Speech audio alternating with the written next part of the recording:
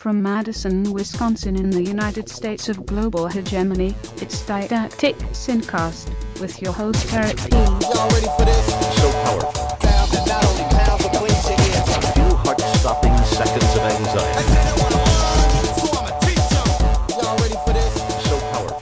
Sound that not only pounds but cleans Hello, your ears. Earthlings, and welcome to the Didactic SynCast, your weekly overview of everything important on the planet Earth. I am Eric S. Piotrowski, a.k.a. Duke Scath in the world of video games, a.k.a. Scartole in the world of Wikipedia and Reddit. Each week, I bring you a range of news stories, historical and literary perspectives, and my opinions on topics like current events, war, human rights, economics, education, hip-hop music, and killer robots. So buckle up and let's get started.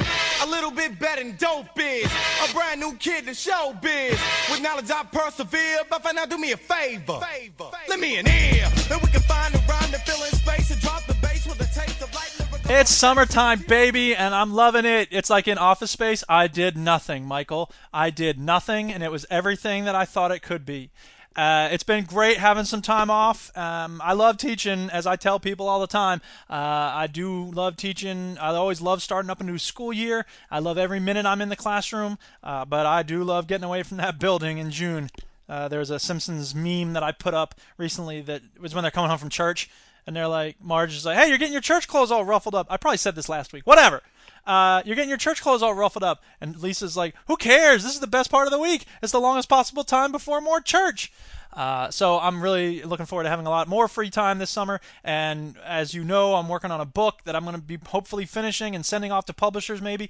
And I'll be doing a road trip with the Duchess and seeing some people. Murfreesboro, I'm looking at you. Tallahassee, what up? Crozet, New Jersey. Yeah. So anyway, let me say also, if there's any students who I had last year who are now graduated, maybe they're listening because that's when I add you on Facebook is when you graduate. So if there's any of you listening in, hey, what's happening? Just what you always wanted, more listening to Mr. P. Oh boy, can't wait. Last week I said that I was so irritated when I do this and I hear people say it and it makes me angry. When people say things like, I don't always exercise. What I do is ride my bike sometimes. And then of course we get to laugh because the person said do. I realize if you train yourself to say instead of starting the sentence and then because you're probably gonna what there is instead of starting your sentence with what, if you start your sentence with but you're much more likely to avoid that mistake because then you could say I don't exercise much, but I do ride my bike sometimes, and then you're less likely to commit that goofy mistake of doubling up your words. I don't have time to really... This is going to be the longest show ever. I expect that by the time we're done, it'll be like an hour and a half, easy. There's a lot of stuff I've been looking at. And it hasn't even been a full week since the last show. What's up with that? That goes to show what happens when I am left alone with my own devices to just sit and look at news and current events and theories about education and do research and stuff. It ends up like this. So I hope you appreciate it, man, because this is what I'm doing with my time, as well as playing Skyrim and Uplink. Thanks, Stu, for the Uplink suggestion. I wasn't wasting enough time with Skyrim. Now I got to play Uplink. Anyway, speaking of video games, there's this very interesting controversy about this group called Feminist Frequency, and I'll put a link to Feminist Frequency's YouTube channel in the show notes. Basically, it's a really cool organization. I think it's an organization. As far as I can tell, there's one woman. But she does this great series of videos about how women are represented in the media. And they did a great video about the Bechdel test, which you should check out. And they're interested in doing a series about video games and how women are portrayed in games.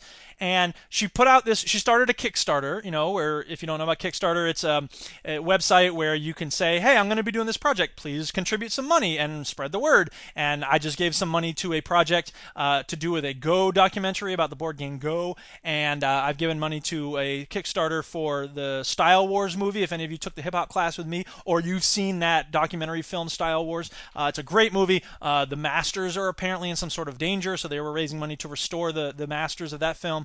And anyway, so Kickstarter is a great project. This woman put out a thing saying, okay, there's planes again, but apparently nobody can hear them on the track, so I'm not even going to mention them when they fly overhead, except it's hard to concentrate when the man is spying on me with his invisible planes. Sorry. Okay, so yeah, this woman who runs Feminist Frequency put out a little video saying, I want to do this series of videos about how women are represented in games, and I'm looking for some money. So please donate some money. Here's what's going to be in the videos.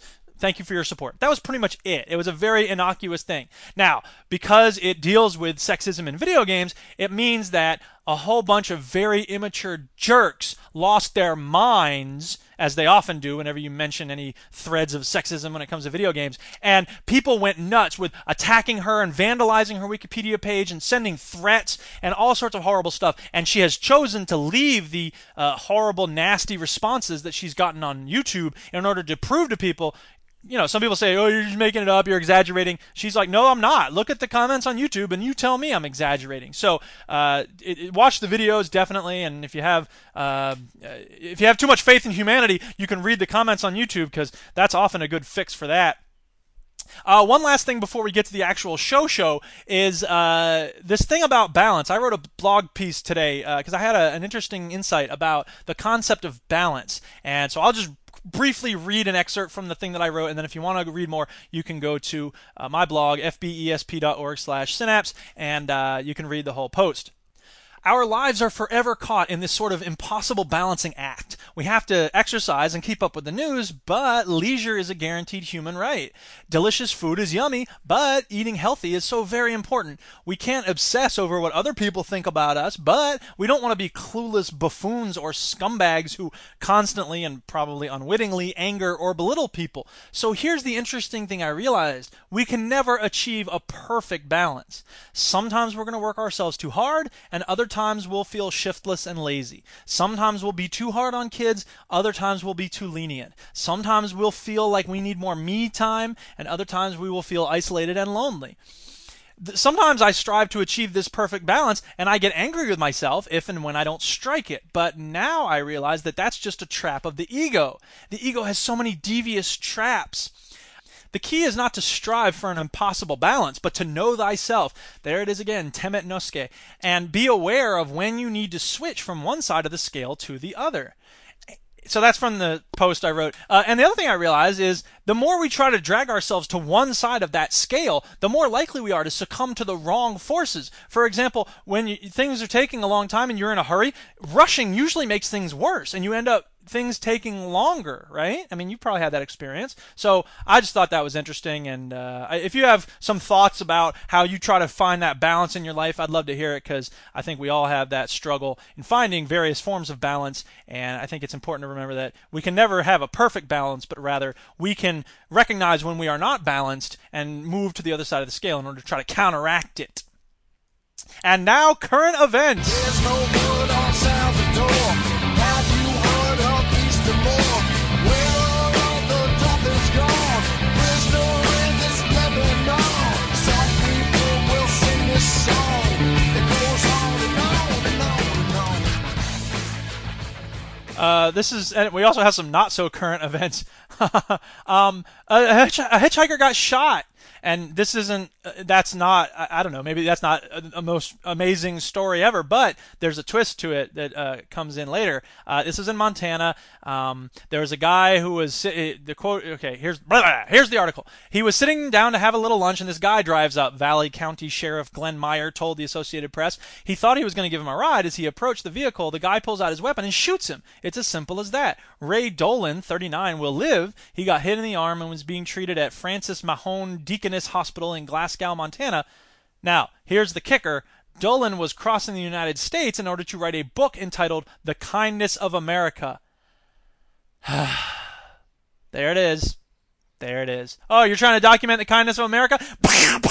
Take that! Meanwhile, in China, how's that for a convenient segue? There was a Gallup poll that said majority of Chinese prioritize environment over economy. And I thought this was interesting because we hear a lot about how China is like, oh, it's polluted, whatever. But a lot of free market fundamentalists especially say, oh, but the people want the economy. That's the only thing that's really important to them. They're willing to take some pollution if it means they can have the economy grow and stuff. Well, Gallup poll found something different. 57% of Chinese adults surveyed in 2011 before the country's economic slowdown grabbed headlines, prioritized protecting the environment, even at the risk of curbing economic growth. About 1 in 5 believed in economic growth is more important. Chinese attitudes are typical of those in other emerging market economies where residents sided with the environment over the economy in earlier surveys. Similarly, Americans historically prioritized environment protection over economic growth from 1985 to 2008. However, economic growth has taken priority since the economic recession deepened in 2009. If China's economic troubles worsen, residents' attitudes could change too. So, yeah, we often hear that it's a choice you have to make between the environment and the economy, and I would say it's a false choice, but it certainly is true that, again, we have this kind of split between money and truth, and in this case, the truth is the environment will not last forever. We cannot treat this planet like an infinite garbage dump, or an infinite bottle of water if we expect to live on this planet for another, 100, 200 years or beyond. So in terms of our grandchildren's future, truth needs to take a priority here instead of money. So we need to put some reins and some screws in on Wall Street in order to control the lust for profits that cause so much environmental degradation, or else we won't have a habitat for our grandchildren to live in. And they'll look back and go, "You scumbags, why did you do all that stuff?" And we'll go, "Hey, GE needed to make money. JP Morgan needed to make money. We couldn't have the government intruding on the free market. Now put your gas mask on and go out into the bubble city to scavenge for food." And in Myanmar, Aung San Suu Kyi, who was she's a great lady. You should totally learn about her if you don't know who she is. She was a political prisoner in Burma for many years. She was under house arrest. She only recently got released from house arrest, and she's now a member of parliament. And there's sort of this new relationship between the rest of the world and the government of Myanmar, which is basically a military junta. And a lot of people are saying, "Hey, let's invest in Myanmar," which is also known as Burma. And so, yeah, people are saying, let's invest there. And Aung San Suu Kyi is saying, we need to be careful. The headline is, Suu Kyi urges caution regarding investments in Myanmar. Quote, "I would like to call for aid and investment that will strengthen the democratization process," she told the annual meeting of the International Labor Organization in Geneva, which has long supported her cause. "We accept that investments must pay off," she added, "but we would like these profits to be shared between the investors and our people." What a notion. She's encouraging barriers to free trade. Let's get the WTO over there to shut her up. She sounds like Brooksley Born. Boo, boo, get a haircut, hippie. In other news, a mother put angel dust in her kid's food. This was crazy. I'm pretty sure this is Florida, but I don't remember exactly where it was. But maybe that's just because I hear about crazy things happening and I think, oh, that happened in Florida because I used to live in Florida. But maybe not. I don't know. Let's see if I can figure it out. Here's the thing. It's from some website, WDTN. You know what? Look, people who run websites, you should have the place where your website is located if you're a local news organization. You can't just assume everybody knows exactly where this stuff is. Oakwood, I don't know. Contact us. Here we go. Open it up. Contact us. Okay, Dayton, Ohio. I guess this happened in Dayton, Ohio. I don't know. Come on, get it together, people. Oh, sorry, no, this happened in Austin. I'm an idiot. See, here's the thing. Most news stories at the start have a date line, which is the date and the location of where the story took place. Now, if I weren't a stupid moron, I would not have wasted a minute of your time just now talking you through my search to find out where WDTN.com, Channel 2, NBC's news leader, is located. Instead, I would just realize that it says right here on the screen, Austin.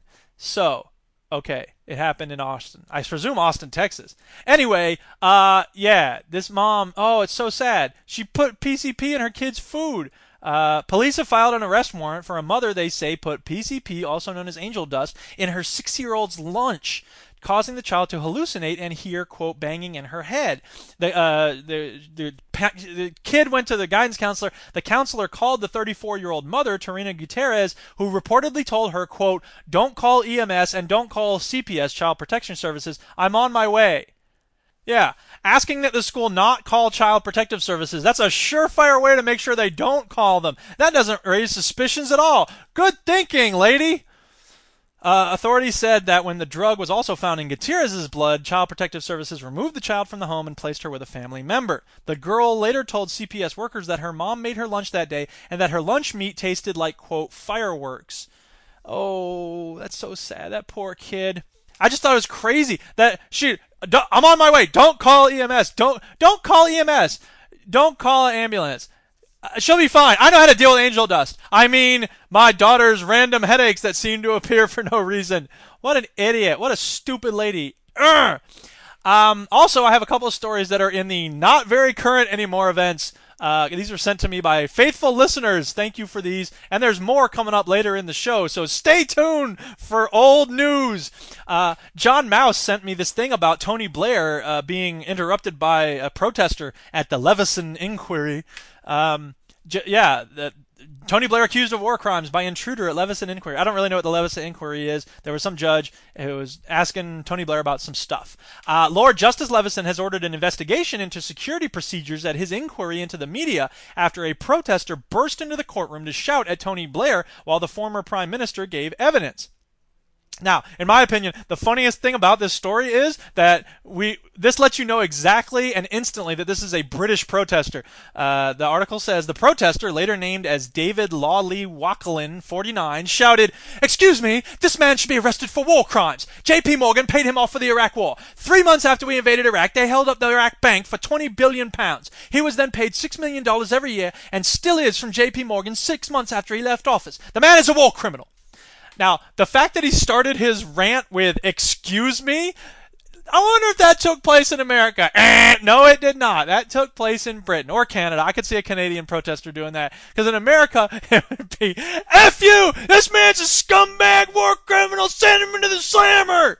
Send him to the slammer! Send him to the slammer! Send him to the slammer!" Because that's what we do in the United States. When we are mad about something, we just repeat things over and over again. This dude is just coming out with this very clear, coherent thesis with numbers and everything. It's so polite. This man should be arrested. Should be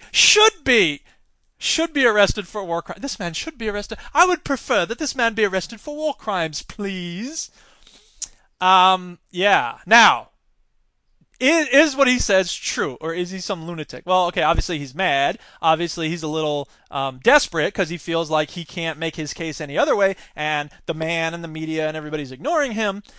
So the question is, what is the relationship between Tony Blair and J.P. Morgan and the Iraq War? Okay, well, let me give you some facts. Tony Blair joined J.P. Morgan in 2007 in a, quote, senior advisory capacity. And I will link you to a BBC News article about that relationship that started in 2007. J.P. Morgan has been, in the words of this Bloomberg news article, selected to operate the trade bank of Iraq. So that's according to Businessweek. But this guy's simplistic one-to-one accusation is sensationalistic and juvenile. So it's not fair to say, like, oh, Tony Blair invaded Iraq only to support J.P. Morgan and blah, blah, blah. I mean, whatever. It's not that simple. It's not that direct. J.P. Morgan paid him off for the Iraq War. That's a really dumb way to put it.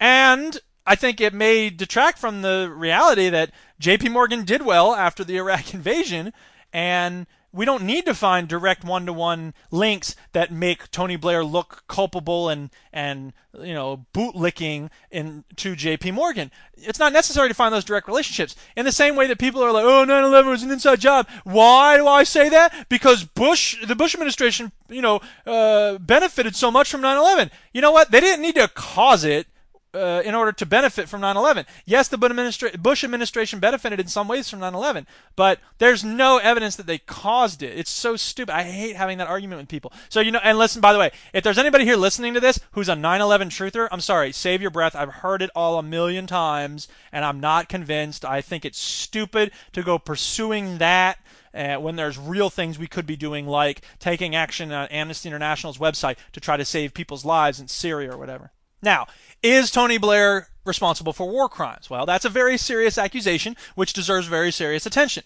And I don't think it's as sensible to dismiss that outright in the same way we would dismiss the J.P. Morgan thing, because I don't know about the British chain of command, but the United States president is the commander-in-chief of the armed forces. And I assume that Tony Blair, the Prime Minister of the United Kingdom, also has some sort of supreme authority over the armed forces there. They make the decisions about whether to go to war or not and what happens in those wars.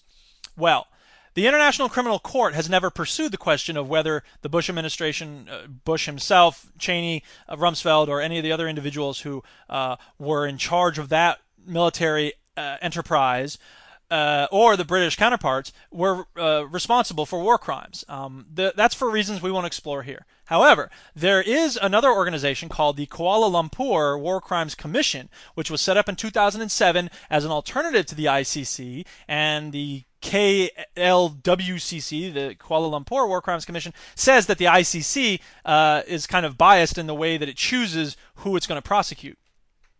The Kuala Lumpur group is not binding. It doesn't have the same authority as the International Criminal Court. However, it's not just a group of idiots in a room saying, no, that person's guilty. I mean, these are legal scholars. These are international law experts and people who take this stuff very seriously.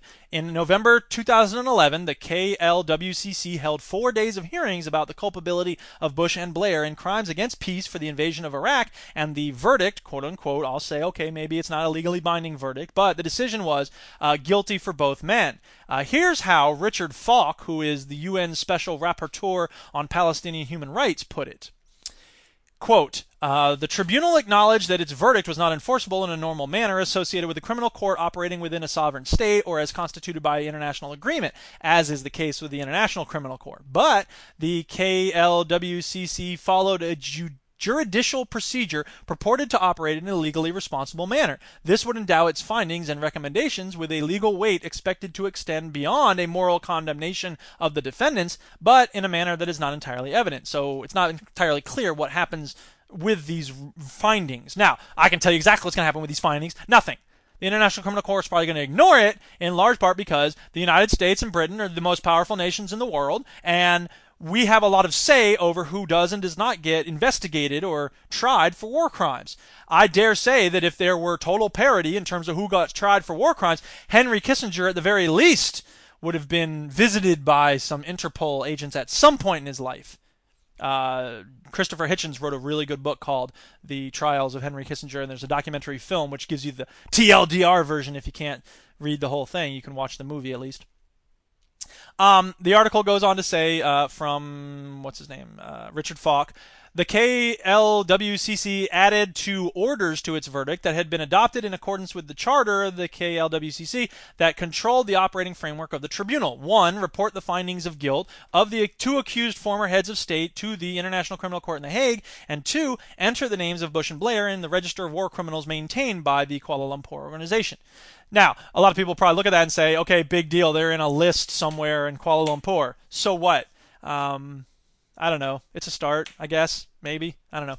Also, Phil, so anyway, moving on. Phil Olson sent me a very interesting story called The Ongoing Impact of Kony 2012, and this was a sort of audio story thing from On the Media, which is a good organization. They do some good work looking at how things are reported in the media. It's sort of a meta-media journalism outpost. And they interview this one guest who talks about the impact of Kony 2012, and the guest says many of the same things I've said. It's a starting point. You're obviously not going to get as many participants as you like, etc., etc. They were talking about this Cover the Night thing that Kony 2012 said they were going to try to do in April, I think it was, where they get everybody to come out and, you know, put up signs with Kony all over them and raise awareness, and then we can put the pressure on and then keep it on in order to get the U.S. government and other governments to take action to capture Kony. And I've said a lot about Kony already, so I'm not going to say more about it here, but I am interested to see. Oh yeah, and the guy said, so they asked him, you know, Cover the Night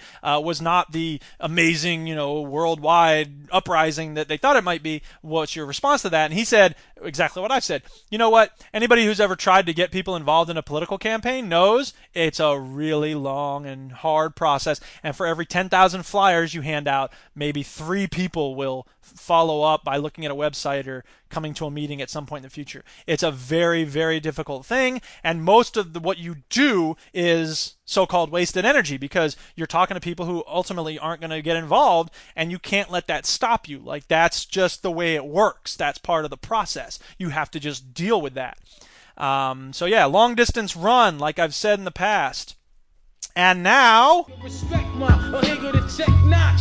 Bow, move from the gate now. Cash moves everything around me. Cream, get the money. Dollar, dollar bill, yo. Cash moves everything around me. Cream, get the money. Dollar, dollar stuff going on in the U.S. economy and elsewhere in the world. The Great Recession erased nearly 40% of family wealth in the United States. This is from the Los Angeles Times. The Great Recession took such a heavy toll on the economy that the typical American family lost nearly 40% of its wealth from 2007 to 2010, shaving the median net worth to a level not seen since the early 1990s. The Federal Reserve said in a new report Monday that median family net worth, the point smack in the middle of those richer and poorer, fell to $77,300 in 2010 from $126,400 3 years earlier after adjusting for inflation. Now, those who know the difference between median and mean and average and all that know that this number is open to debate, because when you talk about median, I don't know if I have these terms right, but I think you're talking about if you took everybody in the country, let's say you had 350 million people there, you have 175 million over here who are poor, 175 million over here who are richer, and the person who's right in the middle, that's the one who's the median. Now, I think that's the way it is. Maybe it's not. But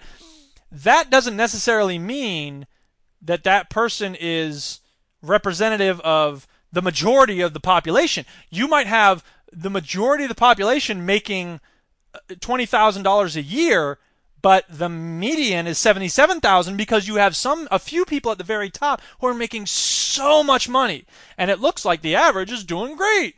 But it doesn't necessarily have to do with the number of people. So there's lots of ways of computing these statistics, and I don't want to tell you which one this is, but I would say that the median family net worth at $77,000. Now that's net worth, that's not income, okay. But I be careful. Don't assume that means one thing when it means another. Whatever.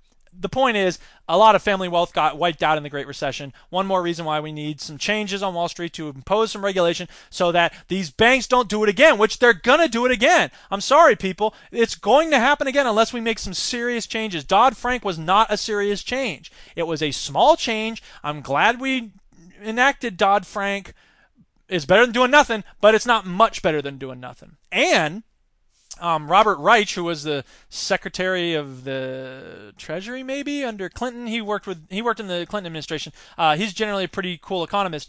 He said he put out this new piece recently on, well, I found it on reader-supported news, and it says why the U.S. economy can't get out of first gear. I'm going to read a bit of it. The major reason this recovery has been so anemic is not Europe's debt crisis. It's not Japan's tsunami. It's not Wall Street's continuing excesses. It's not, as right-wing economists tell us, because taxes are too high on corporations and the rich and safety nets are too generous to the needy. It's not even, as some liberals contend, because the Obama administration hasn't spent enough on a temporary Keynesian stimulus. It's because American consumers, whose spending is 70% of an economic activity, don't have the dough to buy enough to boost the economy, and they can no longer borrow like they could before the crash of 2008. Now, stepping back from the article for a minute here, I would say that this is what the stimulus plans that Paul Krugman and other people have advocated is supposed to do. It's supposed to boost that spending among the American consumers, and especially the middle class, and hopefully that will, have a knock-on. It does have a knock-on effect. When people spend money, that creates more demand, and then businesses can grow their businesses, and you have more people working, and it becomes a cycle. That's how growth works. However, what he's saying here is that there's no simple answer. It's not, the idea is that a stimulus is supposed to be a booster shot into the immune system of the economy, and then it'll sort of spiral on itself. But as he points out, it's a much larger long-term problem. So he says this toward the end of the article: what to do? There's no simple answer in the short term, except to hope that we stay in first gear and don't slide backwards. Over the longer term, the answer is to make sure the middle class gets far more of the gains from economic growth, which is really the point I want to emphasize here. A lot of times people say, income inequality, whatever, who cares? People work hard for their money, quit trying to punish success, blah, blah, blah. Even from a purely utilitarian economic point of view, it's not about punishing success. It's about making sure that the middle class that we have a middle class because we are rapidly becoming a nation that has no middle class. We are, in the words of Tavis Smiley and Cornel West, becoming the rich and the rest of us. I am the 99%. Okay, hey, it's true. And look, I'll use myself as an example, as I so often do, because I know myself very well. When I have money, I tend to spend it. I'm not very conservative with my money. I tend to buy video games, and I go out to eat, and I buy crap I see in the stores, and I buy books and stuff like that. So that's a good thing, because then the people who work for those businesses I go to, then they're getting money, right? And when you cut the funds of school teachers, cut paychecks for school teachers and stuff, and you have businesses that are focused only on their bottom line, and they lay off all the workers in Detroit in order to build a factory in China or wherever. You're going to have the economy in the United States will necessarily contract, because the people in this country, who, as he says, 70% of economic activity is consumer spending. If we don't have any money, we can't spend it.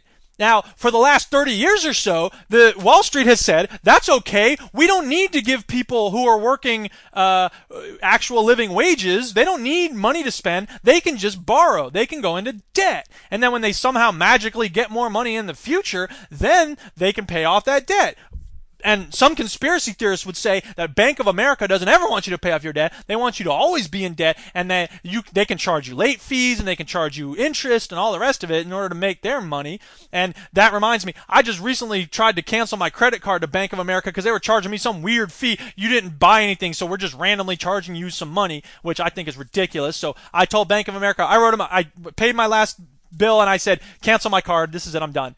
They sent me 4 letters in 2 days saying, well, we're sorry you didn't understand this fee structure. Let me try to explain it to you. And then the next letter says, oh, thank you for your payment. We're sorry you're unhappy. We'll try to be in touch. And then the next letter is like, we've canceled your account. You owe us, $12 or whatever. We look forward to getting that. And then another letter. And these were all mailed separately. It's ridiculous.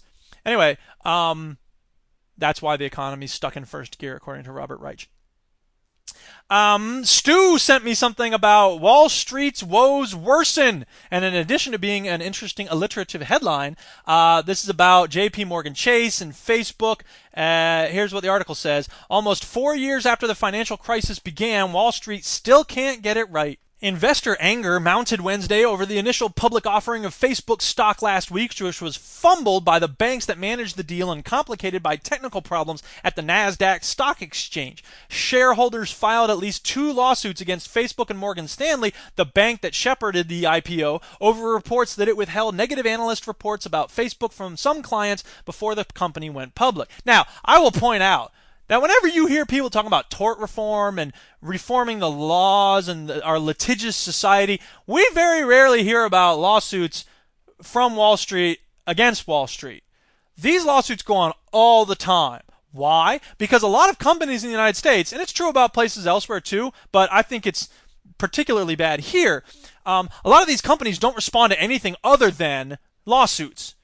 So, for instance, when the Xboxes all were red ringing to death everywhere you turned, I don't think it was until people got together and had a class action lawsuit against Microsoft that Microsoft realized the scope of the problem and realized how glib they had been about dealing with it. And so suddenly when they were faced with legal challenges, they were like, oh, don't worry, we'll fix every Xbox.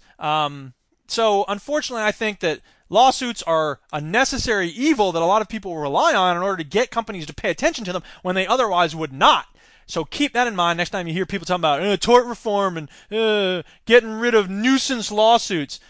Because people on Wall Street sue each other all the time. And those aren't considered nuisance lawsuits. Those are considered, that's the way things get done on Wall Street. But when some old woman drives through McDonald's and she has boiling coffee poured into her lap, suddenly, she's a nuisance lawsuit. I'm telling you people, go find out the truth about what happened to that woman. It's not so funny and cute when you know the actual story about what happened to her. Everyone knows that some woman sued McDonald's because the coffee was too hot, but they don't know what actually happened there. She had like 3rd-degree burns. She was an elderly woman. It was insane. And why does McDonald's keep the coffee that hot all the time? Anyway, first of all, so that you can't tell it tastes like water, because it basically is water. So heat disguises lack of taste.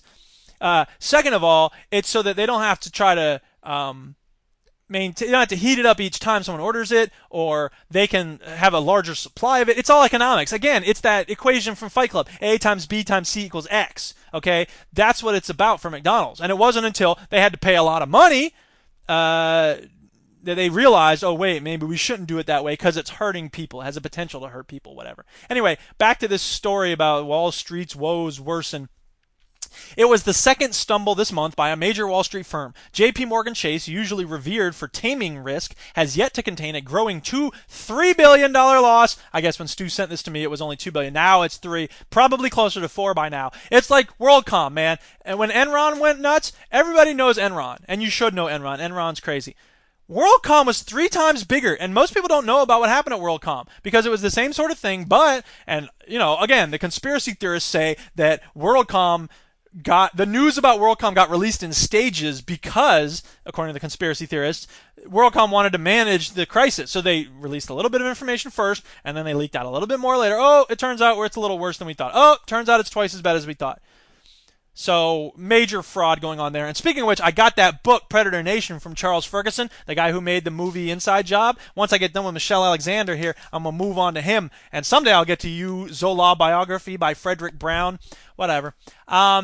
Yeah, I'm also reading Et Tu, Babe again because I read the first chapter with the AP kids, and I remember how much I love that book, so I'm going to hopefully try to read that again this summer. But who knows? We'll see if I have time. The missteps are further eroding the confidence of Main Street, or what was left of it after the financial meltdown of 2008, and reinforcing the sense that the game is rigged. Yeah, there it is again. The Occupy Wall Street sign is correct. The system is not broken, it's fixed. Meanwhile, in Spain, there's been this amazing resistance movement to the impunity of the leaders of the banks there. There's an article in Al Jazeera that said, demanding Querela para Rato. So using that hashtag, lawsuit for Rato, netizens are demanding a trial of Rodrigo Rato, the former chairman of one of Spain's largest banks. Rato resigned as executive chairman of Bankia after the bank's near collapsed and subsequent bailout in May, but so far he has not faced any legal charges. Imagine that! People in Spain are actually mad about the fact that bank executives are operating with impunity after nearly crashing their nation's economy into the ground. There should be more people in the United States mad about that. The article goes on. In the first 12 hours of the campaign, organizers reported that dozens of Bankia shareholders, as well as former employees, agreed to testify against Rato in a lawsuit. According to a survey by Spanish paper El País, 91% of respondents want an investigation of Rato's management of Bankia. And that might be an interesting twist. I'm wondering if, and I don't know whether this is the case or not, but I would imagine that a lot of shareholders in the United States may very well know that there was fraudulent behavior that took place and people breaking the law at places like J.P. Morgan and Lehman Brothers and the rest of it, but maybe they're not willing to testify or speak out against it because that could be seen as biting the hand that feeds them. There's this great scene in Quiz Show where the prosecutor, Dick Goodwin, is talking to the chairman from Geritol, who's played by Martin Scorsese. And the Geritol guy goes, I don't know what you're going to do. Why are you wasting your time with this? What are you hoping to achieve? The TV's going to go on. Geritol is going to go on. The quiz shows will be back. We don't have to rig it the way we've been rigging it. We just have to change it a little bit. What are you trying to accomplish with this? And I think that it's that long-term view, like if you don't turn your back, the Scorsese says, what you have to remember is the public has a very short memory, but corporations, they never forget. And I think that might be the case here, that there's a lot of companies who are like, look, if you testify against us, we're done. We are going to come after you and get you destroyed. Get you destroyed. That's the way a lot of tough guys talk. Wait, you mess with us, we're going to get you destroyed. Yeah, we're going to destroy you, I think is probably what they would say. Anyway, I've been messing up a lot in this podcast. I've cut it all out so you can't tell that I'm messing up, but normally I have like 2 or 3 edits on this little note card in front of me, but this week I got like 10 already and we're only 40 minutes in of what's probably going to be in a 2.5 hour show. So I think there should be more people from Wall Street sent to prison. And why? There's a thing from BusinessInsider.com that says, Dear America, you should be mad as hell about this. And there's all these charts about economic inequality and all the reasons why the system is messed up and we should be more angry. As Sister Soldier said, why aren't you angry? And Fonte from Little Brother said, people ask me, Fonte, why are you so mad? I said it's because comfortable people like you ain't mad enough. And that's my word. Yeah. And now education news.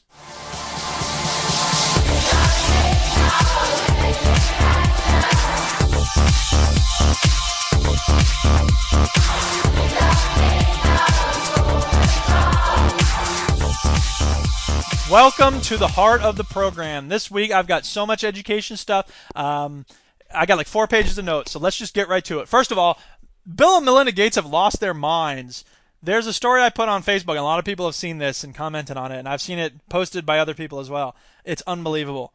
Here's the headline. Bill and Melinda Gates Foundation, and this is from the Washington Post technology blog, or education blog.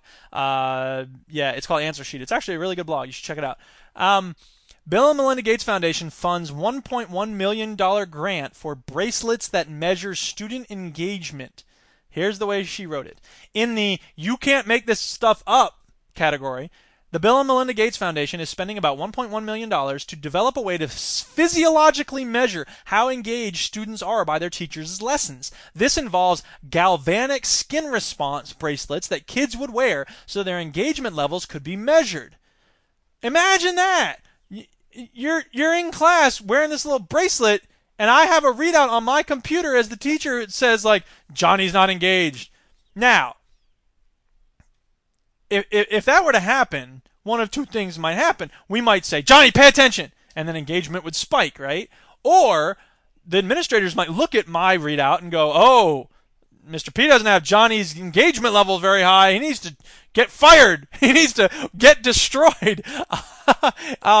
Get destroyed. That's the name of this episode. It's just, what the heck? It's so weird. Now, here's the thing. A day after this was posted on the Washington Post Answer Sheet site, the Bill and Melinda Gates Foundation issued an update and clarification. The study will use these bracelets, but only to study how well students are actually paying attention compared to other indicators. So there's something the Foundation issued this statement. The genesis of the project came in similar research done with autistic students, which found that they often were engaged in learning, even when it did not seem that they were from outward appearances. So it may be that what they're researching is the ways in which students show that they're engaged, even though it might seem like they're not, which I respect that kind of research. My concern with this is that the Bill and Melinda Gates Foundation is overwhelmingly focused on so-called accountability for teachers, which I've talked about before. How do you measure that? It's very unclear. And taking punitive action against teachers who don't meet standardized test benchmarks and other very unreliable standards and measurement. I dare say if we were to use that sort of cutthroat system of making inefficient workers get destroyed, then I wonder how many people at Microsoft would get destroyed. And maybe we should have a Bill Gates measure for how well he's being an insane billionaire, whatever. Meanwhile, Diane Ravitch is a great lady. Let me tell you about Diane Ravitch. If you know who she is, awesome. If not, get ready to learn, because she was a assistant secretary of education under George W. Bush, and she was a big supporter of the business model of education reforms that Bush was promoting, especially with No Child Left Behind. After a few years, however, and because she was keeping her mind open, Dr. Ravitch, realized what kind of effect these reforms were having on teachers, and she totally changed her tune. She totally turned the other way, and she now is the most vociferous and most energetic champion of actual quality education, smaller class sizes, fighting against poverty, and recognizing all of the incredible obstacles that some kids face in achieving academic excellence. And so she has a great blog that you should check out. It's dianeravitch.net, and I'll link to it. Because I got on her blog this week, I came up with a lot of stuff related to education this week. So let me get to some of her stuff. She wrote a piece called Vouchers and the Future of Public Education. And she wrote, next year, Louisiana will expand this voucher program to all students to get mini vouchers, which can be used to pay private vendors for tutoring, apprenticeships, online courses, whatever. Given the absence of any due diligence in the rollout of this year's voucher program, you can just imagine the private vendors that will spring up to claim millions of dollars from the state treasury. Bear in mind that public education is level funded, so all these millions for vouchers and charters and online schooling and tutoring will come right out of the public school budget, making classes in public schools more overcrowded, closing libraries, shutting down services for students that need them, and for whatever reason can't get them from these private sources. She quotes from an article from Reuters about how the new schools are teaching. The school willing to accept the most, this is from this Reuters article now, the school willing to accept the most voucher students, 314, is New Living Word in Ruston, which has a top-ranked basketball team, but no library. Students spend most of the day watching TVs in bare-bones classrooms. Each lesson consists of an instructional DVD that intersperses biblical verses with subjects such as chemistry or composition.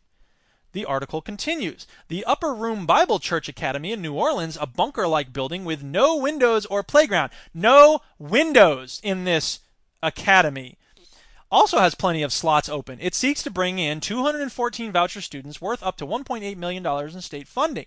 At Eternity Christian Academy in Westlake, pastor-turned-principal Marie Carrier hopes to secure extra space to enroll 135 voucher students, though she now has room for just a few dozen. Her 1st through 8th grade students sit in cubicles for much of the day and move at their own pace through Christian workbooks, such as a beginning science text that explains what God made on each of the 6 days of creation. This is in a classroom.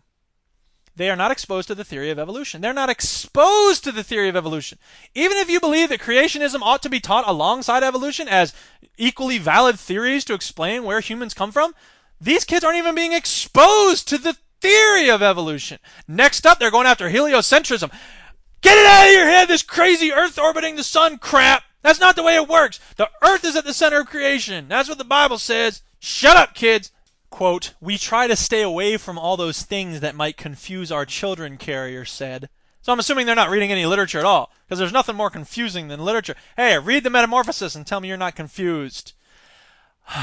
Other schools approved for state-funded vouchers. This is still the Reuters article. Other schools approved for state-funded vouchers use social studies texts warning that liberals threaten global prosperity, Bible-based math books that don't cover modern concepts such as set theory, and there's a fascinating look at the confluence between science and religion. They don't agree. Set theory, they say, is moral relativism. It leads to moral relativism. And it's just like, what? And biology texts built around refuting evolution. And the point Ravitch makes here is that that's a bellwether. This is a look at, I mean, we had Edison schools, okay? And I wrote about that in my thing, Profit Without Honors, which you can find on justtext.org.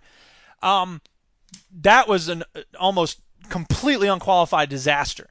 And so that was sort of the first large-scale look at how these vouchers are going to work. If it's breaking it down to the local level, it sounds like we've got some interesting schools in store. And who's going to say these schools all need to meet these certain guidelines? Because that's the thing with public schools. They're not meeting the guidelines. They're not doing the good job. We need more accountability. Where's the accountability for all these private schools? None. There is none. Okay. Then Diane Ravitch wrote a piece about Michelle Rhee. And Michelle Rhee is another very interesting person. But not in the cool Diane Ravitch method of interesting. More in the kind of Albert Fish method of interesting. Maybe not that bad. Michelle Rhee's not an Albert Fish, but don't look up Albert Fish. He was a serial killer. He's a real weird, horribly disturbing person. No, Michelle Rhee is a Sarah Palin-esque type of individual. She's smarter than Sarah Palin. Like, I don't believe Michelle Rhee's working from a position of willful ignorance, but I do believe that she's completely wrong about how she sees what's wrong with the education system and how to fix it. And so for that reason, I hate her. No, wait, I don't hate her. I hate everything she does and everything she says. Big difference. Okay, so this is Diane Ravitch writing on her blog. So Michelle, if you don't know, Michelle Rhee was hired as this new education sort of superintendent of the DC school system, and the DC school system has a lot of problems, like a lot of things in DC. It's a very there's a lot of poverty in D.C. I don't know if I can say it's a very poor community, because there's obviously a lot of wealth in Washington, D.C., but it's got a lot of income inequality, and there's a lot of really poor people in D.C., and a lot of the schools are in really bad shape, and they have been for quite a while. And so Michelle Rhee came in and said, we're going to change things up. We're going to make the tough decisions, kind of like Scott Walker said in Wisconsin. We're going to make the tough decisions. We're going to do things that may not be popular, but they're the right things to do. And she closed a lot of schools, and she fired a lot of teachers. And as I said in the past, a lot of people who lived near those schools and they liked a lot of things about those schools, maybe not everything, but they liked many things about the schools, they said, wait a minute, what the heck? You're closing our school. No, this is bad. Now, closing a school is a tough thing because I know that if you have two schools with 500 students in them each, then maybe you can't be as efficient with the money if you combine those two schools and you have one school with 1,000 people, but they say you only need one principal, you only need, one set of student services staff. You can save a lot of money by combining schools. Okay, I get that. But the sledgehammer approach that she used was the furthest thing from democracy you can imagine, right? And I would say if you want to improve a school system, you need to do it in a democratic way because these are people's lives you're talking about. These are their children. And this is something Michelle Rhee said on a panel that I will talk about in just one moment, is that when you talk about education reform and you talk about people who are teaching in the classroom and what kind of schools kids are going to, you ought to think about it in terms of would I want my kid going to that school? Would I want my kid being in that teacher's classroom? And that's a good question. And I don't think she took that approach in terms of the large-scale reforms, even though that was her thinking on the teacher-by-teacher basis, which, as I say, is fine. Anyway, here's what Diane Ravitch says about Michelle Rhee and the District of Columbia School District in general. The District of Columbia has the largest black-white achievement gap and the largest Hispanic-white gap of any urban district tested by the federal government. For America's urban districts, the black-white gap in fourth grade reading is 30 points. In D.C., it is a staggering 64 points.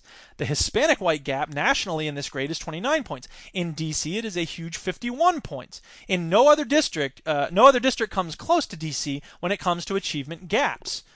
Michelle Rhee says in her letter that, and she has links to the letter she's talking about, studies have shown that in just 1 year, students with an effective teacher are able to improve by 1.5 grade levels. These effects are so significant that the achievement gap between low-income or minority students and their wealthier or white peers can effectively be erased by only 3 consecutive years of highly effective teachers. Readers of this blog recognize this as the same claim made by Melinda Gates. Now, Ravitch goes on to say, reminder, it didn't happen in D.C. on Rhee's watch. Also, it has not happened in any other district. Not in New York City under Joel Klein's control, nor in New Orleans, the district often held up as the model for the nation because of having wiped out public education and the teachers union.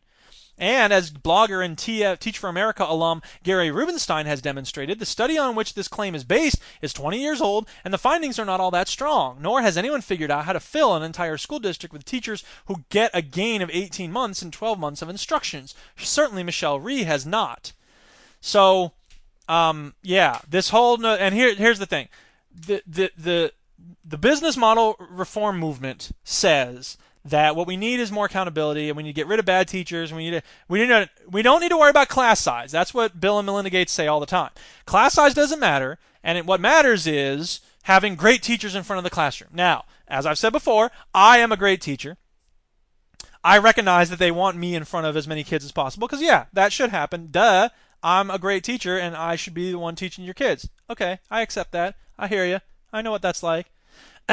But let me tell you this. As one of those great teachers, the number one thing I would like to see in classes is smaller class sizes. Because the best way for me to allow me to be a great teacher is to make sure I'm not overwhelmed with 100 billion students demanding more and more and more in my attention. Because then I have less and less to offer each individual kid. So class sizes matter. I mean, that's just anecdotally from me. I'll get to the research in a minute.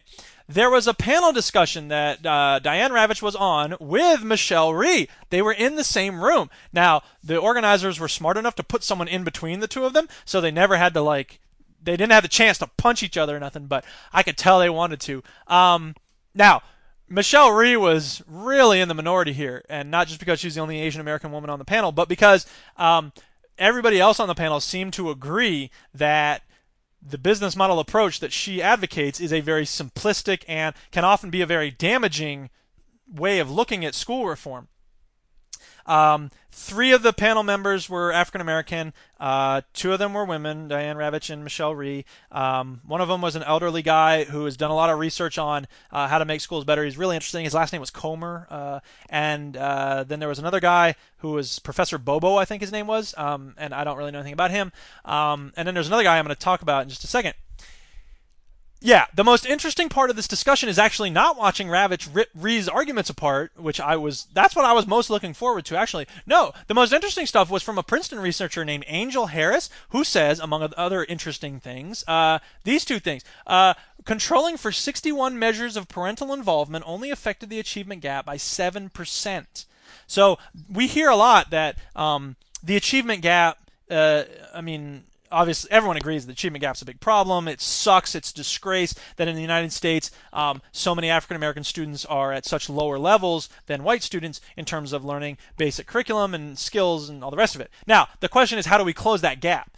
And one of the things we hear is parental involvement. And there's no question that we need more parental involvement in the schools. I try very hard to get parents involved in my classroom. I send out a letter at the beginning of the year. I'm sending out emails constantly. I have a Twitter feed and all the rest of it. I try to get in touch in other ways as well. Now, as a high school teacher, I'm also trying to make it clear to my students that I want to deal with them as adults as much as possible. And I've had students get mad when I call home because they say, hey, why don't you just deal with me? I'm an adult. Just talk to me like an adult. And I said to the kid, I've tried that. You walked away from me. Like, whatever. The point being that it's important to have parents involved. There's no doubt about it.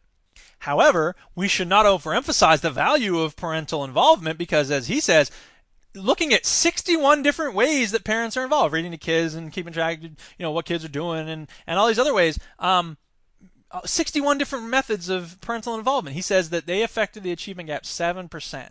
And he went on to say, and Angel Harris, an African American gentleman, and I mention that only because I don't want you to think that this is some sort of weird racist perspective. It could, of course, still be a racist perspective. I don't believe it is. Anyway, whatever. He says many parents, especially he says many black parents, use punitive responses to poor school performance. Now, I will point out right away that as a white person, I know that there are lots of white parents who use punitive responses to poor school performance as well. The point he makes is that punitive responses result in even lower performance for kids. So when we talk about parental involvement, we need to be clear that this is not automatically going to result in better outcomes. Because if you have more parental involvement, but the parent's response to their kid messing up in school is punishment, coming down on them like a ton of bricks, whatever, that's not going to result in a better outcome for the kid. Now, I always wonder about the certain extreme cases which have nothing to do with race, nothing to do with class. Child abuse is a pathology that cuts across every sociological indicator there is. But there are some parents who physically abuse their children or abuse them in other ways. And it's not going to prevent me from being in touch with parents, but I always wonder about a kid who seems like he doesn't have a very good relationship with his parents. And if I call home, is that kid going to get a beating that night? And I don't want that. And that's not going to help the kid. If anything, that's going to have the opposite effect. That's going to make the kid more resentful and angry and hate me more probably and hate school and all the rest of it. Now, again, like I said, that's not going to keep me from being in touch with the parents. If we find out that a kid's being abused, we are required by law to report it, et cetera, et cetera. I'm not going to, that's nothing to do with that. But I just think those are things to keep in mind when we talk about parental involvement. Important as it is, it's not a cure-all. It's not a silver bullet. And this is something everybody on the panel, even Michelle Rhee, agreed on.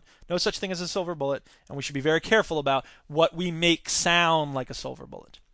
Also on this panel, one audience member, they had a Q&A session. He runs a high-performing charter school in Rhode Island, and he asked whether educators were being asked to overcome too many obstacles by themselves. And this is something that a lot of the people on the panel said is that, Diane Ravitch's point, one of her points, and the point of some other people on the panel as well, was that, poverty is often, people like Michelle Rhee often say, poverty is an excuse. People say that, kids in poverty, Michelle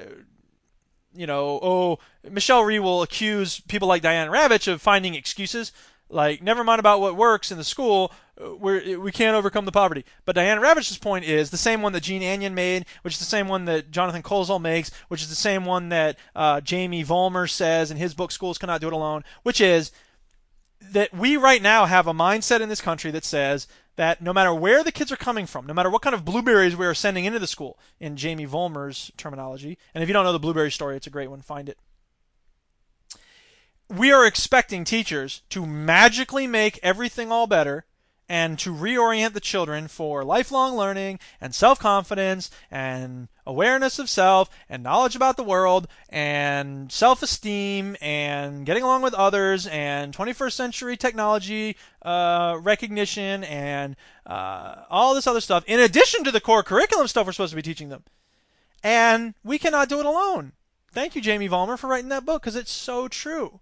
That is exactly what we're being asked to do, and it's impossible. And again, the conspiracy theorists will say that's the whole point of the business model reforms, is to set the public schools up for failure in order to point to them and go, look, they can't do it.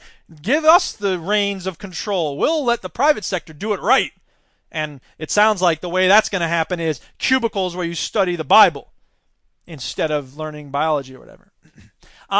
Then I found this thing I was looking about merit pay, because there's a lot of talk about merit pay. We should pay good teachers more and pay bad teachers less and get rid of the bad teachers and blah, blah, blah. Once again, I will ask, how do you determine who's a good teacher, who's a bad teacher, blah, blah, blah, blah. I mean, look, when it comes to me, yeah, you're going to find data that supports my claim that I'm a great teacher, of course. Duh. Just ask my students. But unfortunately, there are some mediocre teachers who also will have students who go, she's great because she doesn't give us homework. Anyway, but the value-added approach isn't enough either, man. Whatever. So there's this Freakonomics, and I don't know how I feel about Freakonomics. Some things they do I hate, but this was good. They said, okay, merit pay for teachers. What does the research say? Which is great. I love when they do this. New York Times does this sometimes. Here's this question that's on a lot of people's minds. Let's see what these experts say. And they have a wide variety of people respond, and that's what Freakonomics did. They had this group of people respond to the question of merit pay for teachers. So I'm going to tell you about several of the responses, two of them. Two is several. Okay, the first one is Richard Rothstein, who is a research associate at the Economic Policy Institute and a senior fellow at the Warren Institute on Law and Social Policy at UC Berkeley Law School from 1999 to 2002. He was the national education columnist of the New York Times. He is the author of Grading Education, Getting Accountability Right, and he lectures widely about education policy issues. He wrote this: when healthcare systems, such as Medicare, attempted to reward cardiac surgeons or their hospitals or practice groups for survival rates of their patients, medical professionals responded by declining to operate on the sickest patients. This is me now jumping in. This is something I posted a similar thing about a guy who was talking about this sort of fictional conversation with his dentist, and he laid out the business model recommendations vis-a-vis how it would look if you did that for a dentist's office. Whoever has the most cavities in their patients gets less money. Well, duh, exactly what he says. You just don't work with those people. Okay, getting back to what Mr. Rothstein said. When the Department of Labor attempted to reward local agencies for placing the unemployed in jobs, the agencies increased placement rates by getting more workers into more easily found short-term, poorly paid jobs, and fewer into harder to find but more skilled long-term jobs. When prosecutors have been rewarded for the number of cases cleared, more plea bargains based on false confessions resulted. When U.S. News & World Report ranks colleges partly by the share of applicants for whom they have no space, colleges respond by soliciting unqualified high school students to apply. So there are a lot of instances in which this merit pay idea has led to some really nasty unintended consequences, and not the kind of change that you would want to see from merit pay. He goes on to say, across the nation, NCLB has created incentives for principals in order to order teachers to focus attention on students whose prior performance indicates a likelihood of falling just short of the passing point. These are students for whom slight improvement will have disproportionate impact on a school's, and thus a principal's, performance rating. There is no incentive to focus instruction on high achievers who will pass in any event, nor on the lowest achievers who may make great gains but won't count, quote unquote, unless the gains are so great as to pass. And that's a really interesting point, because it means that all of our energy becomes focused on a very narrow part of the community, in much the same way as the political process these days in the United States is focused almost entirely on these swing voters who seem to oscillate, with the blowing of the wind on who they're going to vote for, and therefore every candidate is everything they say is focus grouped to try to appeal to this tiny population in order to swing them one way or another. And that could happen with this merit pay thing as well, is that all of our energy then, and it's not just merit pay, it's any sort of high stakes testing regime that focuses on numbers alone as a measure of learning, because it just means we just got to get this one group of kids moved up a little bit in order to get the numbers to look better. And as he says, people who aren't doing very well in general might make great gains, but they're not they're not passing the test.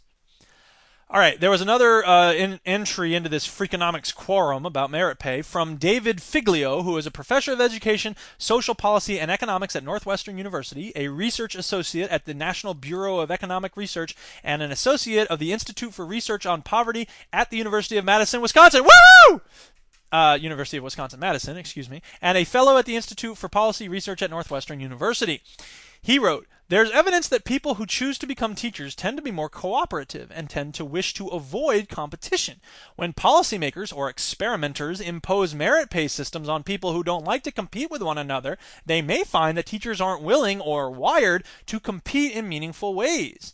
Another possibility is that teachers may respond to policies they perceive as permanent, but not those they view as temporary, or those where they believe the target is moving." So he makes a distinction between rewards for entire schools that show performance and rewarding individual teachers. And he says that rewarding entire schools that make improvements is a much better way to do merit pay if we do it at all, because that way people are working together as a group, the way a lot of teachers tend to think, cooperatively. Educators might not believe that it is worth the extra effort to change their behaviors in ways that might be rewarded one year but not the next. And as somebody who's been in the education game for 10 years now, I can tell you that there are a lot of things that come and there are a lot of things that go. And there are a lot of changes that happen all the time in education, and sometimes you get the sense that they're going to be around for a while, and sometimes you can tell that they're not going to be around very long at all. And like he says, you don't want to put a lot of work and effort into something that you think isn't going to be very important next year. So there's that. Then there was a piece from the Washington Post, the answer sheet thing again, a good site, you should check it out. It's coming up here, and it's by Valerie Strauss. Actually, no, she posted it, but it was actually a guest piece that was written by Esther Quintero, a research associate at the Albert Shanker Institute, who focuses on higher education, women in STEM, which is like science, technology, engineering, and mathematics, I think, and early childhood. A version of this appeared on the Institute's blog, and she wrote this. The headline is, "Why Merit Pay for Teachers Sounds Good But Isn't." She writes this: "Although individual pay for performance, or merit pay, is a widespread practice among U.S. businesses, the research on its effectiveness shows it to be of limited utility." And then she gives a lot of links to the research. She says, see here, here, here, and here. "Mostly because it is easy for its benefits to be swamped by unintended consequences," like the guy in the Freakonomics Quorum said. In 1971, a research psychologist named Edward Deci published a paper which concluded that while verbal reinforcement and positive feedback tends to strengthen intrinsic motivation, what drives a person internally, monetary rewards tend to weaken it. This is that truth versus money thing we were talking about in AP English, right, kids? In 1999, Deci and his colleagues published a meta-analysis of 128 studies, again concluding that when people do things in exchange for external rewards, their intrinsic motivation tends to diminish. Once a certain activity is associated with a tangible reward, such as money, or stickers, or candy, or whatever, people will be less inclined to participate in the task when the reward is not present. Deci concluded that extrinsic rewards make it harder for people to sustain self-motivation. And I think we would all agree, hopefully, that in school, what we really need kids to do is to be self-motivated. Now, I've said before, it's really hard to find people who are self-motivated to learn about gerunds, for instance. I mean, I am, but that's because I'm a big nerd. All right, I get that. I understand. And that's why I think compulsory education, to a certain point, even though I try to be, mostly anarchistic in the way I see the world, I believe that compulsory education is important because people should know what gerunds are and they should know which form of your is the right one and all that stuff. But that sort of compulsion, that sort of, authority or external punishments or rewards, that should be the most minimally used thing there ever could be. It should be completely minimal. The woman goes on to say, research demonstrates that simply activating the idea of money in someone's head can by itself reduce that person's pro-social behavior in subsequent unrelated situations. For example, researchers Vos, Mead, and Good in 2008 showed that making money salient can later make someone less likely to perform pro-social tasks, such as helping a stranger pick up pencils that have dropped. What else happens when monetary incentives are brought in? As it happens, there is now a growing body of applied educational research to suggest that the answer is not much. So, for the record, I'm against merit pay in education for all of those reasons and others as well. Meanwhile, the New Yorker had a piece, and I'm going to find out who the author is so that you don't just think I'm saying the New Yorker. Nicholas Lehman wrote a piece in the New Yorker called The Overblown Crisis in American Education. And he has some very good points here as well.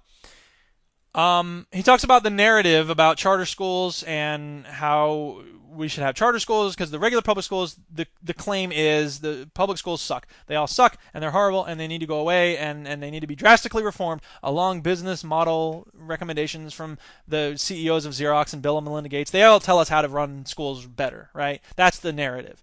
And so here's what he says in this New Yorker piece. Although most of the specific charter schools one encounters in this narrative are very good, the data do not show that charter schools in general are better than district schools, the public schools. There are also many school reform efforts besides charter schools. The one with the best sustained record of producing better educated children in difficult circumstances in hundreds of schools over many years is a rigorously field-tested curriculum called Success for All. But because it's not part of the storyline, it goes almost completely unmentioned. Similarly, on the issue of tenure, the clear implication of most school reform writing these days that abolishing teacher tenure would increase students' learning is an unproved assumption. And he points out that, as I said in the Profit Without Honors thing, there's a lot of smoke and fire about how bad the schools are. And there are a lot of schools that are really bad. There are a lot of problems in U.S. public schools. There's no question about it. However, there are a lot of things that are great about U.S. public schools. And we have a very serious potential to destroy some of those great things about U.S. public schools and to overlook all the great things that happen in those schools because we're unsatisfied with the problems there. All right, moving on to our last education story. Finally, this is from the United Kingdom, and the headline is 9-year-old. Well, this isn't the actual headline. This is the headline I wrote for it, but Wired magazine had this headline: 9-year-old who changed school lunches is silenced by politicians. And she had a blog about the bad food in her school, and then the man came up and said, "Shut it down." Here's what the Wired article says. For the past 2 months, one of my favorite reads has been Never Seconds, a blog started by 9-year-old Martha Payne of Western Scotland, sorry, she's in Scotland, to document the unappealing, non-nutritious lunches she was being served in her public primary school. Payne, whose mother is a doctor and father has a small farming property, started blogging in early May and went viral in days. She had 1 million viewers within a few weeks and 2 million this morning. Was written up in Time, The Telegraph, The Daily Mail, and a number of food blogs, and got support from TV Cheflebrity. I guess that's a word now. Cheflebrity, really? Really? Jamie Oliver, whose series Jamie's School Dinners kicked off school food reform in England. Well, goodbye to all that. This afternoon, Martha, who goes by Veg on the blog, posted that she will have to shut down her blog because she has been forbidden to take a camera into school. And I think that sucks. I think it's awesome when kids get active in real-world communication, especially like writing a blog. I can't get my kids to even maintain a blog and keep it up. She was doing it every day. That's awesome.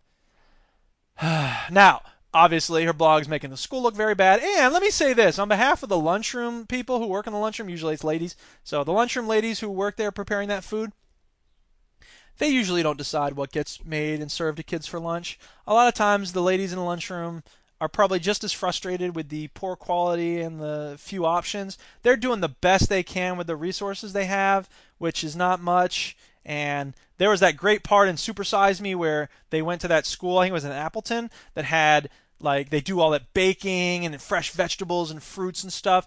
And I think that's awesome. And I think that I would like to see that sort of school lunch structure put into play in more schools. I don't really know much about why it can't be done or why it's not being done, to have alternatives to the standard sort of school lunch thing. I know that the people in the school where I work do an amazing job getting the best food they can to kids, and they have certain constraints, just like I have certain constraints as a teacher, and everybody's doing the best they can, the constraints they have. So I would say go easy on the lunch ladies, but we should look at the system and how it's decided what resources will be available to the people in the lunchroom in order to make the food that they then serve to the kids, blah, blah, blah. Let's talk about some killer robots. Kill all humans. Kill all humans. Must kill all humans. Bender, wake up! I was having the most wonderful dream. I think you were in it. Listen, Bender, where's your bathroom? Bath what? Bathroom. What room? Bathroom! What? Ah, never mind.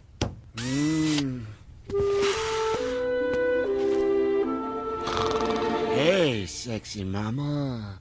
Want to kill all humans? Actually, this week we don't have any killer robots to talk about. We do have one story that's about a computer virus, which is sort of robot-ish. But the biggest article that I want to tell you about is this one that was in The Guardian, which was called Why Our Food is Making Us Fat. And it's from the UK, but it has obvious implications in the United States. And in fact, a lot of the reasons why humans have become more obese in recent years has to do with U.S. food policy. So I'm going to read big chunks of this, but that's because it's so important, and I don't think we're likely to see it elsewhere ever. So let me go ahead and just read some of this. Why are we so fat? We have not become greedier as a race. We are not, contrary to popular wisdom, less active. A 12-year study, which began in 2000 at Plymouth Hospital, measured children's physical activity and found it the same as 50 years ago. Let me say that again. This isn't the article now. This is me. We're not less active than we used to be, according to this study. Okay, a 12-year study, which began in the year 2000. Now, that's not to say we shouldn't be more active. I recognize that. I'm trying to ride my bike more. Kids need more physical education in schools, et cetera, et cetera, et cetera. Right. We have a lot of things that are encouraging us to be sedentary. Computers, Facebook, video games, reality television, Hulu, all the rest of it. Yes, there are a lot of things that encourage us to be sedentary, and human beings ought to move around more. Yes, I get that. I'm with that. But if it's true that this research found, if this is what's true, that we are not less active than we used to be, then don't give me that as a reason why we're so fat. I don't want to hear that. I think a lot of that comes from what people think is probably true. They look around and they're like, well, I have some friends that sit around and do nothing all day. But you know what? I'll bet you have some skinny friends that sit around and do nothing too. Don't you? You probably do. That's right. Let's look at this is what Bertrand Russell was saying. Let's look at the world as it actually is, not as what you think it ought to be or what it might be or what would be beneficial if it were the case. Let's look at what actually is the truth. The article continues. I'm not going to interrupt every sentence, don't worry, because if I do that, we'll never get through this. All right, anyway, something has changed, and that something is very simple. It's the food we eat, and this is what Supersize Me was saying too. More specifically, the sheer amount of sugar in that food, sugar that we are often unaware of. The story begins in 1971. I'm going to get through this as fast as I can. Richard Nixon was facing re-election. The Vietnam War was threatening his popularity at home, but just as big an issue with voters was the soaring cost of food. If Nixon was to survive, he needed food prices to go down, and that required getting a very powerful lobby on board, the farmers. Nixon appointed Earl Butz, an academic from the farming heartland of Indiana, to broker a compromise. Butz, an agriculture expert, had a radical plan that would transform the food we eat, and in doing so, the shape of the human race. Butz pushed farmers into a new industrial scale of production and into farming one crop in particular, corn. U.S. cattle were fattened by the immense increases in corn production. Burgers became bigger. Fries, fried in corn oil, or as the UK people call them, chips, became fattier. Corn became the engine for the massive surge in the quantities of cheaper food being supplied to American supermarkets. Everything from cereals to biscuits and flour found new uses for corn. As a result of Butz's free market reforms, American farmers almost overnight went from parochial smallholders to multimillionaire businessmen with a global market. One Indiana farmer believes that America could have won the Cold War by simply starving the Russians out of corn, but instead they chose to make money. Now, I will jump in and say two things. Number one, I don't know if it's fair to call them free market reforms because it had to do with government subsidy for corn production. So that's not really free market. That's state-sponsored state-sponsored capitalism, which is different from the free market fundamentalism. Whatever. Yeah, and the other thing I'll say is that there's a really good documentary film called King Corn, which has a lot of this background in it, more information about the history of how corn became so prominent, and it includes an interview with a very elderly this Earl Butz guy. They found him and they went and interviewed him, and it was a very, he's really old, he could barely, put together a coherent sentence, but it was very interesting to have the conversation with him. And what the guys do is they go to this farm in, I think, Wisconsin, and they grow an acre of corn, which, if you can see how, they lease it from somebody who has like 100 acres or whatever. So the 1 acre is this tiny little plot that they have, and they grow their corn just like the farmer does, but they're trying not to use pesticides and all the rest of it. And along the way, of course, they learn about how people get subsidies for growing corn and the equipment used and how the prices are set and all the rest of it. It's a fascinating documentary. King Corn, watch it. It's fascinating. They also try to make high fructose corn syrup, which is an incredibly complicated process, and none of the companies that make it will talk to them at all or let them anywhere near their factories and all the rest of it. Anyway, the article goes on. The food industry had its eyes on the creation of a new genre of food, something they knew the public would embrace with huge enthusiasm, believing it to be better for their health: low fat. It promised an immense business opportunity forged from the potential disaster of heart disease. But, says Lustig, whoever, there was a problem. Quote, when you take the fat out of a recipe, food tastes like cardboard, and you need to replace it with something. That something being sugar. Dun, dun, dun. In London, Dr. Tony Goldstone is mapping out the specific parts of the brain that are stimulated by this process. According to Goldstone, one of the byproducts of obesity is that a hormone called leptin ceases to work properly. Normally, leptin is produced by the body to tell you that you are full. However, in obese people, it becomes severely depleted, and it is thought that a higher intake of sugar is a key reason. When the leptin doesn't work, your body simply doesn't realize that you should stop eating. Now, I eat more than I should. Anybody who looks at me can probably tell that in an instant. And part of that is that I've sort of trained myself to kind of ignore some of the messages that my body sends me, because delicious food is yummy, and I like eating yummy things. So I'll keep eating even though my body's like, hey, dude, you're full, stop. Because I'm like, but it's still here and it's still delicious. Like Homer Simpson said when he was in that steak eating contest with Red Barclay. There's still food on my plate, but I don't want to eat it. I've become everything I've ever hated. So I recognize that certainly it's true for me. It's probably true for a lot of other people too. It's more convenient for me to ignore the signals that my body is sending me. However, if there is a chemical component here too, maybe I have a leptin deficiency. It's possible. Maybe I should be less of a greedy pig. Okay, I recognize that too. It's a little of column A, a little of column B, perhaps. Who knows? Anyway, he goes on to say, leptin raises a big question. Did the food industry knowingly create foods that were addictive, that would make you feel as though you were never satisfied and always wanted more? Well, this is me again. This is something that Morgan Spurlock pursued in Super Size Me, because he said he had that feeling. He was never really satisfied. He was always kind of hungry, even though his body was probably filled up. Okay, so they asked this scientist, this Kessler guy. Kessler is cautious in his response. Quote, did they understand the neuroscience? No. But they learned experientially what worked, end quote. This is highly controversial. If it could be proved that at some point the food industry became aware of the long-term detrimental effects that their products were having on the public and continued to develop and sell them anyway, the scandal would rival that of what happened to the tobacco industry. Later on in the article, and we're coming to the end here, the relationship between the food industry and the scientists conducting research into obesity is also complicated by the issue of funding. There is not a great deal of money set aside for this work, and so the food industry has become a vital source of income. But this means that the very same science going into combating obesity could also be used to hone the products that are making us obese. Many of the scientists I spoke to are wary about going on the record because they fear their funding will be taken away if they speak out. Sounds like that thing I said earlier, and I don't remember what the context was, so I can't be more specific. But I know I said something earlier in this podcast, probably about an hour ago. We're already at 84 minutes. I can't believe this is insane. It's not insane that I'm talking this long, because you know me. I like to talk. What's insane is that anybody's listening to this horse crap. Anyway, the article finishes up with this. A previous attempt to bring in a soda tax was stopped by intense lobbying on Capitol Hill. The soft drinks industry paid for a new ward at Philadelphia Children's Hospital, and the tax went away. It was a children's obesity ward. So there you go.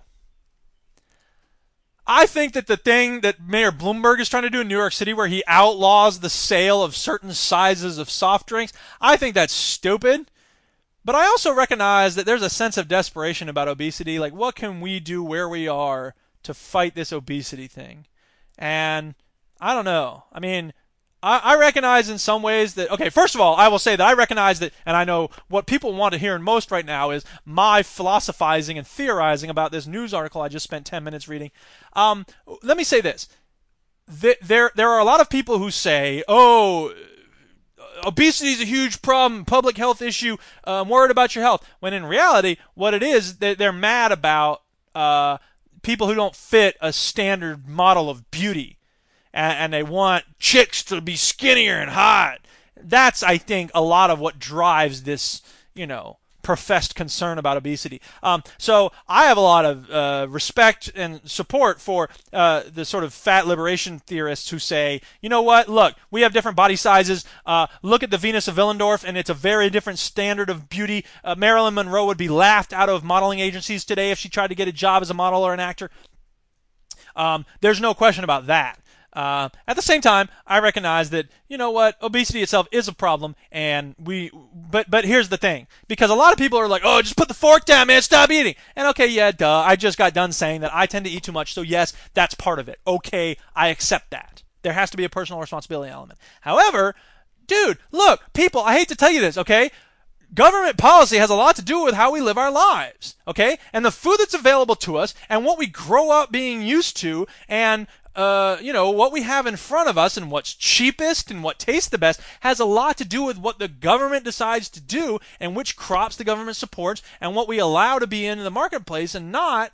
And I think that gets ignored a lot of the time. People are just like, well, just personal responsibility. That's the end of it. It's not the end of it. I'm sorry, that's not enough. Because if that were the case, why not sell rat poison to 3-year-olds, right? And why not sell crack to everybody? There are certain things that ought to be controlled. There are certain ways in which the government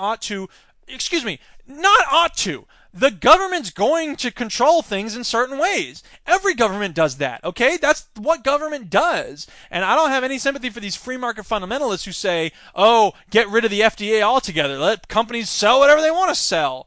Because then it'll just be a nightmare. And again, we'll be like scavenging on the streets with our gas masks on, ripping dog flesh from the neighbor's dog's bones. And here's something for sale. Anyway, let's move on.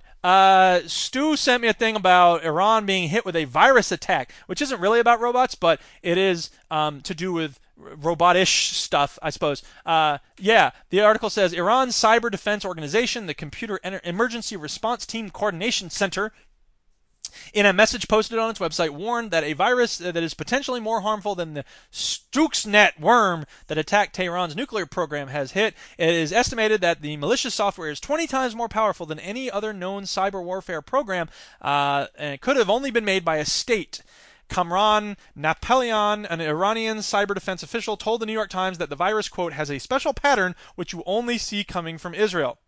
Now, you don't have to look very far to see Iranian government agents who see Israel as an existential threat and they're coming to get us and all the rest of it. But it's also true that Israel is very, very, very, very, very opposed to Iran having a nuclear weapon, and you can't blame them. After all, Jews haven't really had it very good in world affairs over the last 3,000 years, shall we say. But I will say that, I don't think Iran's crazy. Now, first of all, it's nearly unanimously agreed by intelligence experts in the United States and Israel that Iran does not have a nuclear weapons program.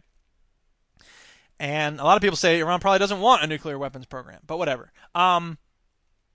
If Iran wanted a nuclear weapon, given Israel's nukes, I would say Iran's not crazy for wanting a nuclear weapon. Now, I don't think either Iran or Israel should have nuclear weapons. I don't think the United States should have nuclear weapons. I don't think India or Pakistan should have nuclear weapons. I think we should get rid of all of them.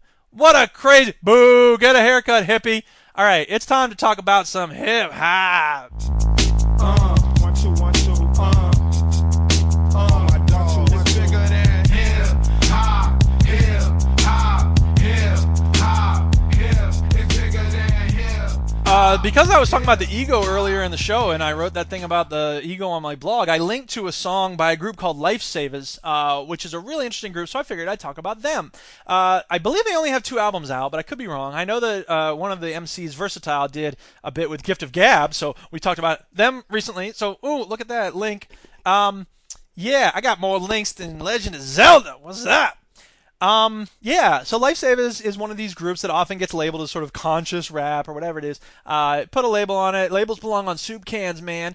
But there's no doubt that their lyrics are very intelligent, and they have tracks that are about things, and sometimes it's just sort of, freestyling, here's a funky beat, or talking about how great they are, or whatever it is, but they also have tracks that deal with weighty issues like the ego. And in fact, their song Hello Hi Hey from their first album Spirit in the Stone is probably, I'm trying to remember how I put it on the blog. I can't look it up right now because, well, I could, but we're 90 minutes in already. Ugh. Anyway, Hello Hi Hey is a great song, and it's probably one of the best texts about the ego that's been written in the last 50 years. I'm willing to say that. Yeah, and I'm going to play you a part of it that it sort of spoiler alert, because I'm going to give away the ending. I'm going to play you the ending. The song has 3 parts to it. I'm going to play you the last part. In part 1, the narrator, who's a guy named Versatile, is speaking with an eager up-and-coming young rapper who brags about how great he is. Then in part 2, the narrator, Versatile, gets a phone call from a buddy who's very conceited. He has a swelled head because of all the success that he has enjoyed. And then the chorus comes in right before part 3. That's where we're going to start here. This is the chorus right before part 3. Ready? Here we go. Though we're good friends, it never ends. Your self-destructive, massive ego. I never hold a grudge, cause love is the way. Hello, hi, hey. Anyway, you've gone too far, it's just the way you are. Hope that doesn't scar your ego. You're rubbing me the wrong way. Now here's Hello, part 3. Hi, hey. Anyway, versatile. I'm just be tired. I'm hearing voices. It's me, Verse, the one who interferes in your choices. Wait, who are you? Now see there, that's the treat. I've been known as arrogant to sometimes conceit. Self-absorbed, self-centered, I'm cocky, vain, stuck up, proud, pompous, other vulgar names. I'm closely associated to fame and success, but I'm a part of everybody's thoughts, more or less. I'm just confidence, misconstrued as something evil. Hi, get to the point, man. Who are you? Your ego. Nah, I play the humble. True. I watch my words close. My rep precedes me. You never heard Herbos. Hold it. Need I remind you of the clever kid rhyming backstage in your ear forever? Yeah, so? And what about the call from your friend who was kinda jaded, kinda dissed you at the end? Now what you getting at? That was us. Us who? Me and you, man. We were that kid verse. Nah, man. It's true. I never sweat other rhymers. I never diss my troopers. Well, that kid was our past, and that friend could be our future. Nah, you got me twisted. Ego trips don't concern me. Chill, Verse. Those were just stages on your journey. I mean, you are dope. Stop it, man. I mean, you're the best rapper. I mean, really, just think about it, man. Nobody can touch you. I mean, you're better than all the other MCs. Can this be? I finally see that it was me who had the ego. Please don't hold a grudge, cause love is the way. Hello, hi, hey. Anyway, swallow my pride now that I'm wise. Sincerely, I apologize for rubbing you the wrong way. Hello, hi, hey. Anyway.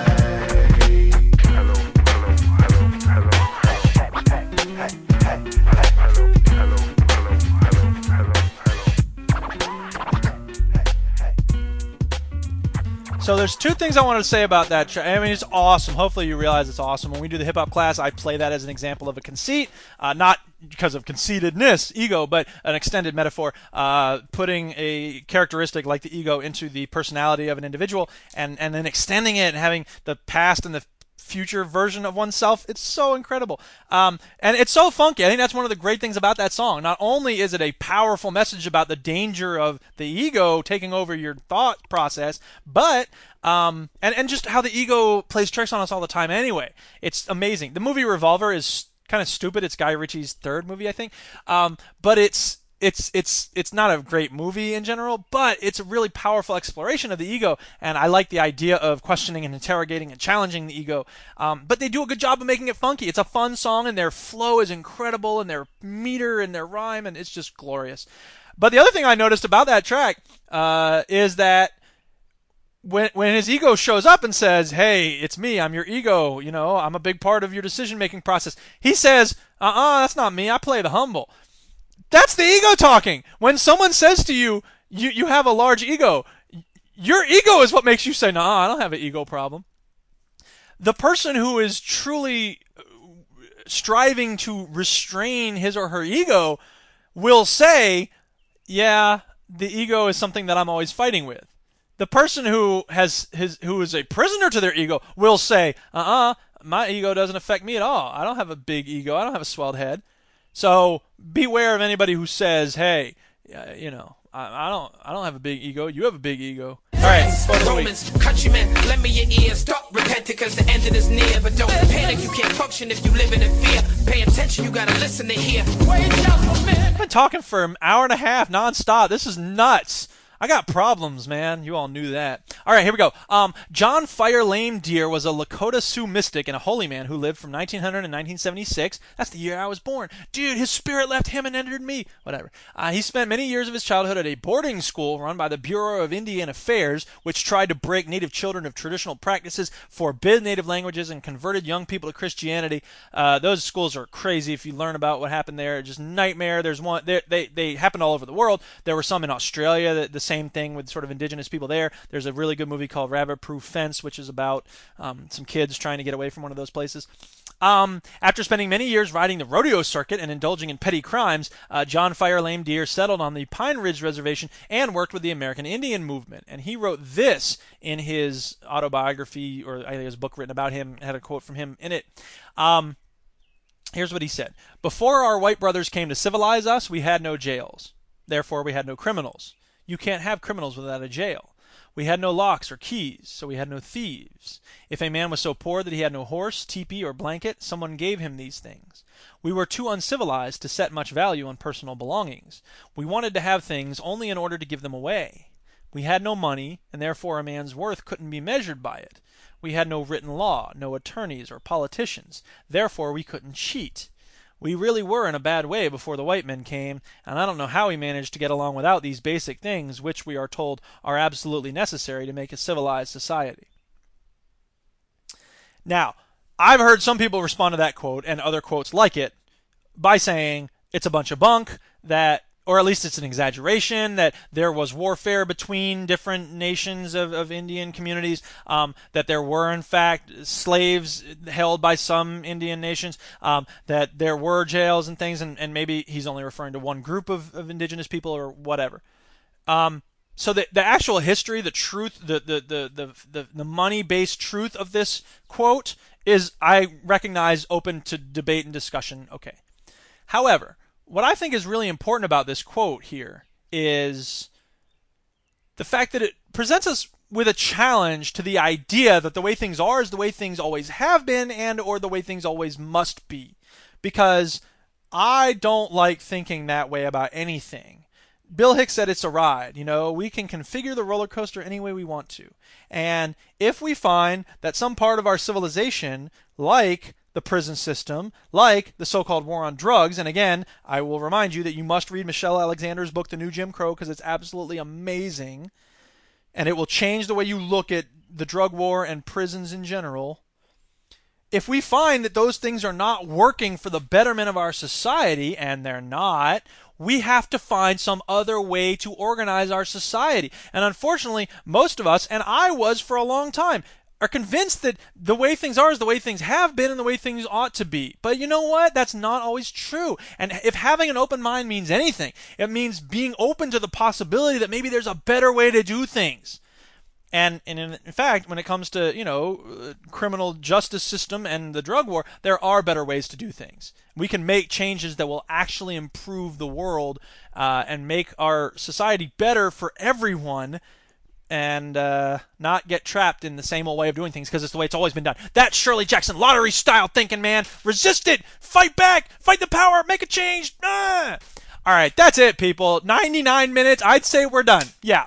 Show notes and links to everything in this week's podcast are on my blog, Didactic, Synapse, fbesp.org/synapse. My website is The Floating Brain of Eric S. Piotrowski, fbesp.org, with links to music and fiction and multimedia and lots of other stuff that I've made. Shout-outs this week to Bongo the Sane, who several weeks ago twittered, quote, "I wonder what type of eggs you'll have on the SynCast this week," because I was eating lots of eggs while doing the show. But now I'm not doing that. I'm eating first and then doing the show later. What a notion. And today I had lunch with Chris Stensrud. Mr. Stensrud, thank you for lunch, dude. It was awesome. Had a great time chatting with you about stuff. I hope you enjoy The Losers, and maybe you won't even listen to this. Who cares? Another shout out to the Redditor Anxiety Man, who is busting his hump all summer long, getting schools in Madison ready for the next school year, and to everyone who does the same work. Support staff in our schools don't get a tenth of the respect or the pay they deserve, and I think they deserve more time off as well. I don't have a lot of time to edit this thing, so I apologize if there are dumb things that I forgot to cut out. I'm a very busy man. Deal with it, people. Listen, I don't have time to play with the phone here. I got a lot of stuff I got to get done. Thanks for listening. Please get in touch with feedback or questions or news articles. Maybe cut down on the news articles. Got to get so much stuff, and I end up with 100-minute shows. What's up with that? ESP.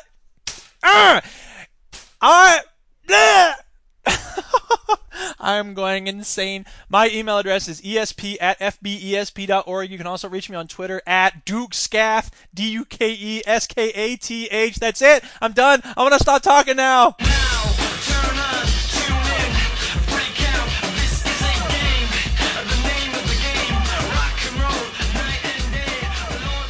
Didactic SynCast is a production of the floating brain of Eric S. Piotrowski, which is solely responsible for its content. This program is a joint venture of Ribonucleic Records and Garrison Multimedia. Our show is made possible by a grant from the Fargus Foundation. Some restrictions may apply. See SOAR for details. Fight the power.